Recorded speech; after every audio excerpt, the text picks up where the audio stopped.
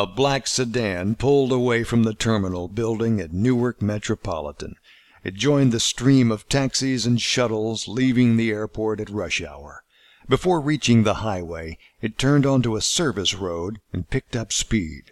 The road brought it round the back of the staff parking lots and cargo hangars and taxiways. There'd been a steady rain all evening, and the car glistened when it passed under each streetlight. At the end of the road was a security check. The car stopped. The driver lit a cigarette. He looked back over his shoulder at his two passengers. They sat at opposite ends of their seat, as far from each other as they could. "Name's Piano," he said. Louis Piano had a North Jersey accent and a voice like it had been cured in a smokehouse. He wore a brown wool suit, gold watch, starched shirt. He looked like a wise guy. The passenger on the right, the older of the two, coughed into a napkin. He was in his 60s and had gray stubble and deep lines on his face. He wiped his mouth with the napkin. "Nero," he said. The other was closer to Louis's age, Hispanic-looking. "Chino," he said. "Beppe Chino." "You fellas have a good flight?" Nero shrugged. Chino answered that it was all right. There was a knock on the window. It was the security guard with a flashlight. Louis showed his ID, and the guard opened the barrier. They moved on. He passed his pack of cigarettes to the two in the back, and they took it. They looked out the windows. The streets were a blur in the rain. They got on I-78 and gained speed. There was a steady line of trucks in the right-hand lanes from here to the port. The trucks sent up a spray, and Louis put on the wipers. He stayed in the outside lane and got off a mile later at Lyons Avenue.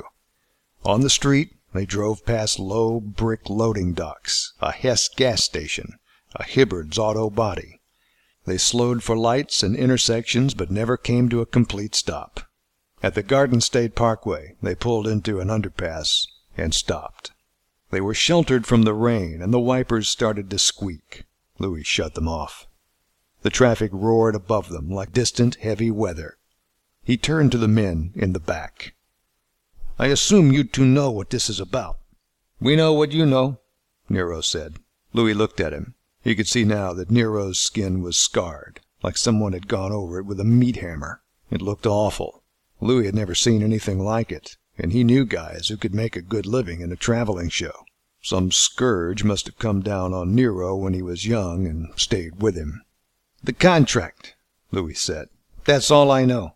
"That's all you need to know," Nero said. Other than that, he gave away nothing. "There's got to be more than that," Louis said. "It didn't even give a name." Nero coughed into the napkin again, long and harsh and painful. It sounded like he was tearing out a lung. When he stopped, he wiped his mouth. "What more do you want? Why do you guys always want details? They're a liability. Trust me." Louis nodded. He leaned forward and looked out the windshield. The underpass seemed deserted. He opened his door. "Wait here," he said. "I have to see someone." He got out. The temperature was dropping. It would snow soon. He looked down the tunnel. The entire 100 yards of it was lit by a single 50-watt sodium vapor lamp. Beneath it, by one of the concrete pillars that held up the weight of the I-78, was a black man in a Biltmore sitting on an overturned shopping cart. Louis walked toward him. The man watched him approach and sucked a cigarette. "Are you Saturday night special?" The man nodded and flicked his cigarette onto the street. "What have you got for less than $1?" Louis said. The man shook his head. "Nothing at that price. I don't know who you've been talking to." Louis sighed. He turned to go back to the car. The man jumped off the cart. Hold on. Ain't you heard of bargaining? Maybe I got something." He took a brown paper bag from under the cart and pulled out a package. He unwrapped it and showed the contents to Louis. It wasn't much to look at. A wood-gripped .25 caliber semi-auto, a cheap one out of Los Angeles. "That all you got?" "Right now it is." "How much?" $150. "It's a piece of shit. No paperwork, no hassle. You want it, it's yours."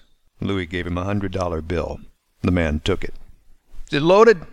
"Mister, what do I look like?" Louis went back to the car.